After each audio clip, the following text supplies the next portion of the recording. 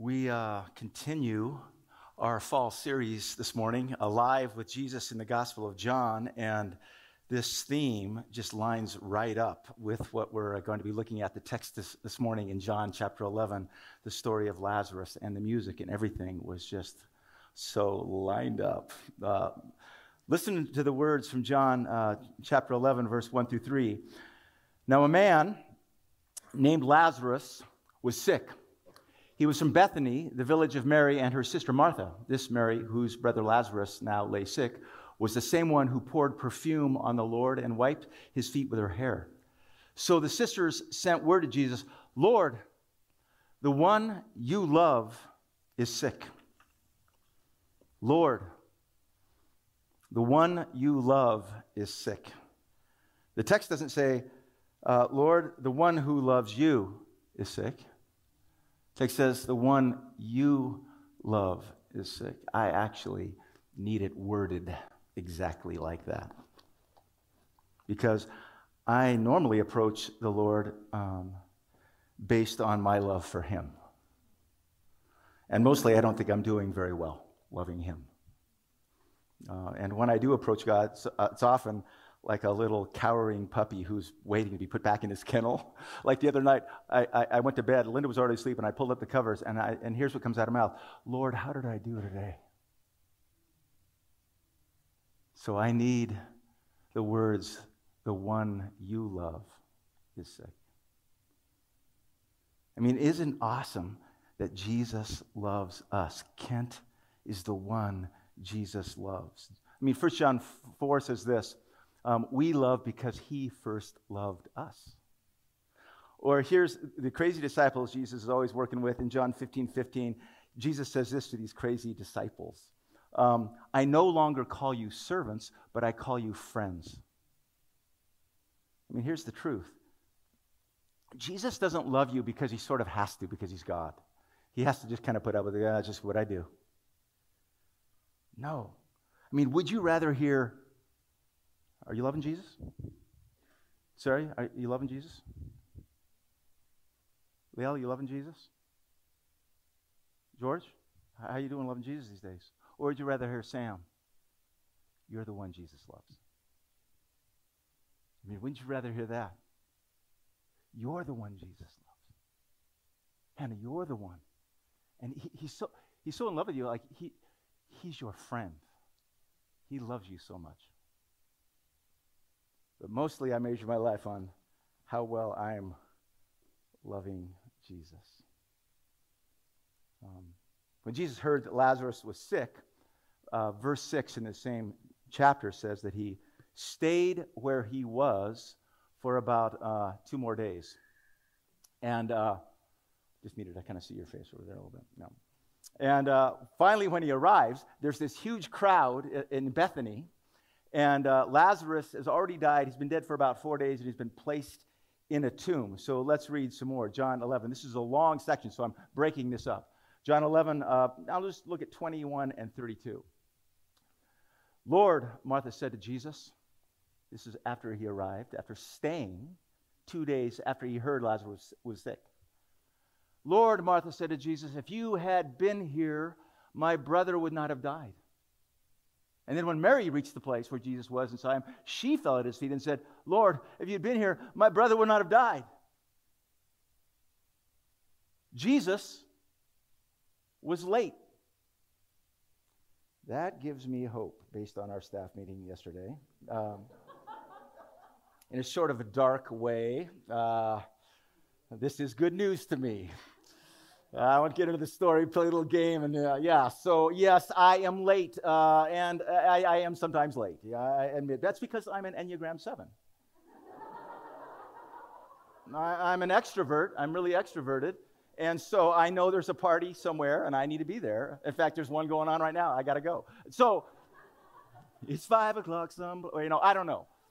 So I have a tendency to get caught up in the fun, and I mean, what could be more important than fun, And so I was late to my wedding rehearsal. Yeah. My wife, Linda, still married me, which was a miracle. I went up to pick up my friend It was in Seattle, at Seattle Pacific University, at the campus church there. And so I went down early in the morning to pick up my friend Rano and my friend Greg down in Tacoma. They were PLU grads, but we had all graduated. And so we just stopped to play some putt-putt golf on the way back. It was not good. It's good to know that Jesus and I have something in common. But have you ever felt that panic feeling, though? You know, that desperate panic.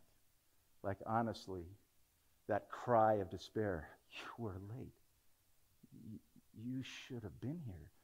And I'm wondering why Jesus waited 2 more days. He's God, like, don't you know stuff about this? You're late. If you had been on time, my grandma. You know, if you had been on time, my brother, the car, the accident, the fire, that wouldn't have, if you'd been on time. God, where are you? Are you going to show up? I mean, the questions haven't changed, have they? But Jesus is late, and my late are like 2 different things. And you've heard this before. It's kind of a classic Greek thing. In the Greek world, there are 2 words for time, 2 understandings of time. There's what's called chronos, which we get the word chronological. It's like sequential time, like the calendar time, like from I was born and then I lived and I died at 80 time. Human time, we call it.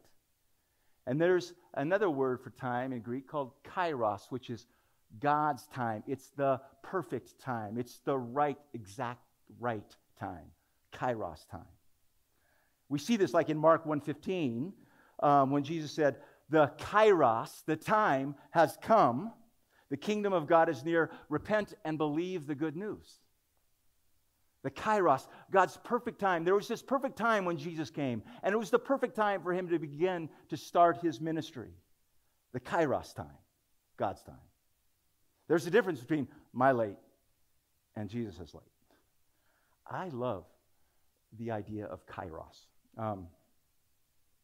God's time.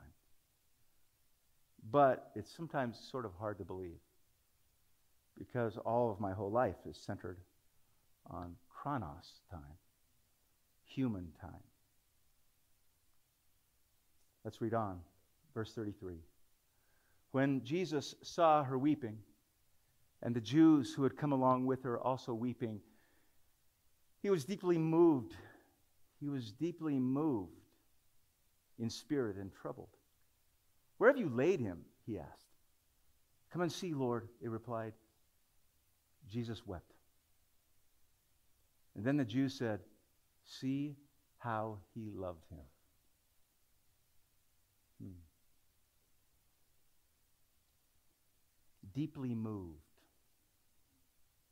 In Greek, that word is embrimeomai. It's a big kind of a Greek word.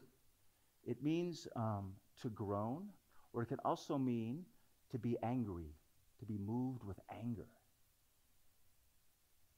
What was Jesus angry at? What was he groaning about? Now, this might be a little theology by Kent, but here's the idea. I think it's a good one. I think Jesus was saddened and angry at the reality of death. I think he was angry and grieving about the reality of mourning and weeping and sadness. And so he groaned with an angry sort of groan. I mean, I think Jesus was angry and groaning over the state of the falling world, wishing it didn't have to be this way. Frustrated that it wasn't the right kairos. Now, I don't get it. For the coming of the new heaven and the new earth. I mean, we long for that, don't we? This new heaven and new earth, especially these days, it seems like at the end of a semester we're longing maybe more for a fall break than a new heaven and new earth. I don't know. But we should be longing for a new heaven and a new earth. I mean, we long for this in Revelations, right? I saw a holy city, the New Jerusalem, coming down out of heaven from God, prepared as a bride beautifully dressed for her husband. And I heard a loud voice from the throne saying, look, God's dwelling place is now among the people. This is Revelations 21. And he will dwell with them, and they will be his people, and God himself will be their God. And he will wipe every tear from their eyes. There will be no more death. There will be no more mourning or crying or pain. Get it? For the older things have passed away. Revelations 21. We long for that. I think Jesus was longing for that in that very moment as he groaned in the midst of this whole town coming together and saying, "You're late. He's dead. 4 days in a tomb. You could have saved him." He was angry that it wasn't time for that. Revelations 21. That it wasn't the right kairos, and that death and weeping and suffering are still the realities of our world. We're going to memorize some scripture today. Verse 35. Jesus wept.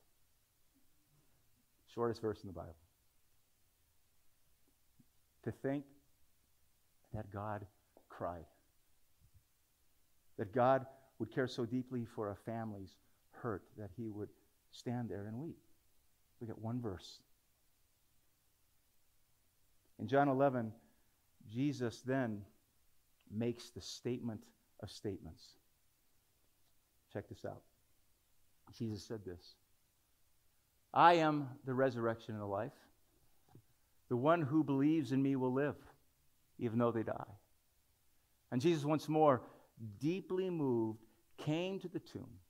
It was a cave with a stone laid across the entrance. "Take away the stone," he said.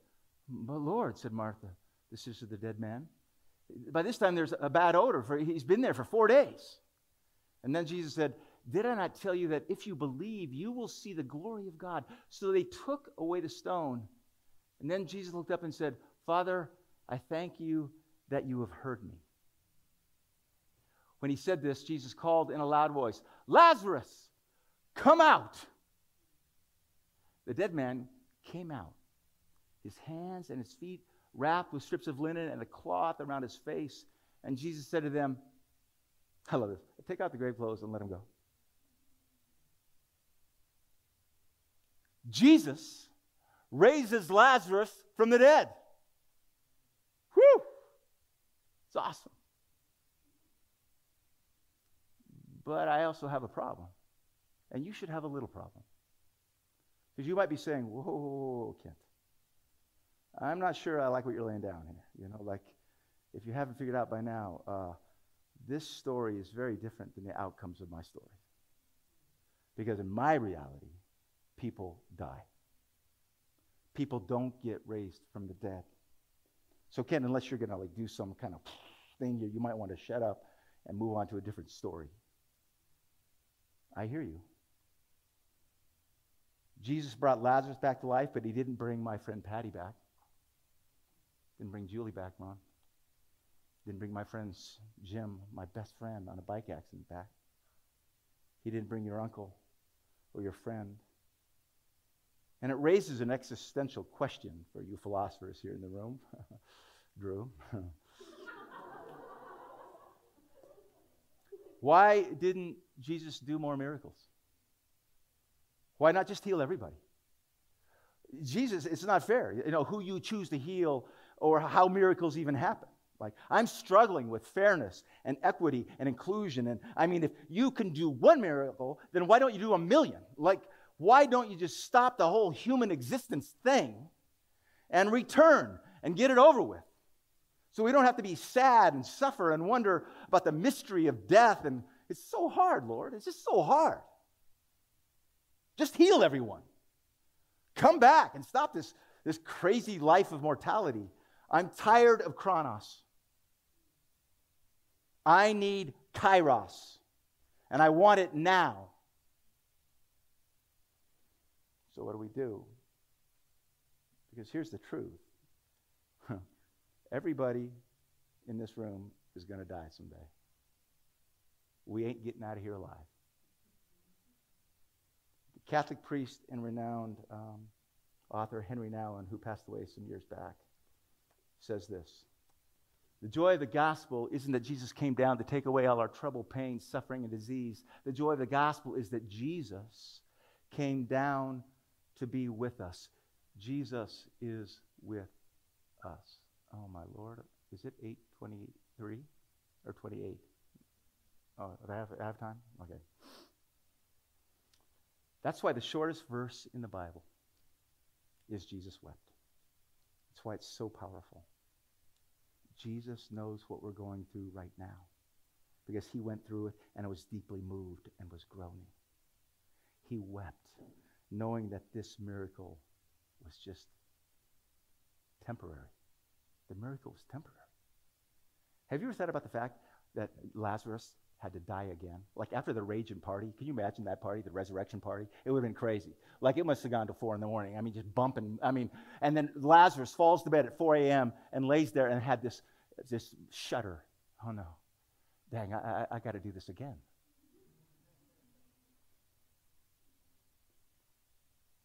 Have you ever thought it was what that must have been like? Because only 3 times did Jesus bring anyone back from the dead. And they all died again.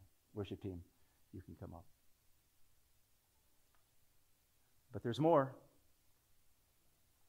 The raising of Lazarus was a pointer, a visual of what will be. Because there was a 4th person who rose from the dead. A 4th person. John 20, verse 1. Early on the first day of the week, while it was still dark, Mary Magdalene went to the tomb and saw that the stone had been removed from the entrance. It's amazing. Jesus rose. And it's really funny. She looked as she was there, and she thought she saw who was the gardener, but it was Jesus. She didn't recognize his voice.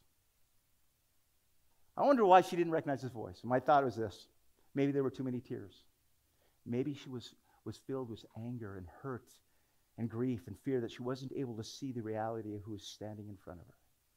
And it was only when Jesus said her name, Mary, did she know and recognize him. So for us, our tears, our fears, our grief, our lack of belief, they can blind us to the deeper truth of how close Jesus really is. Sometimes our pain and loss can blind us to the reality that this life does not have the final word. Death does not have the final say. I'm glad there was a 4th resurrection. Because of Jesus, I have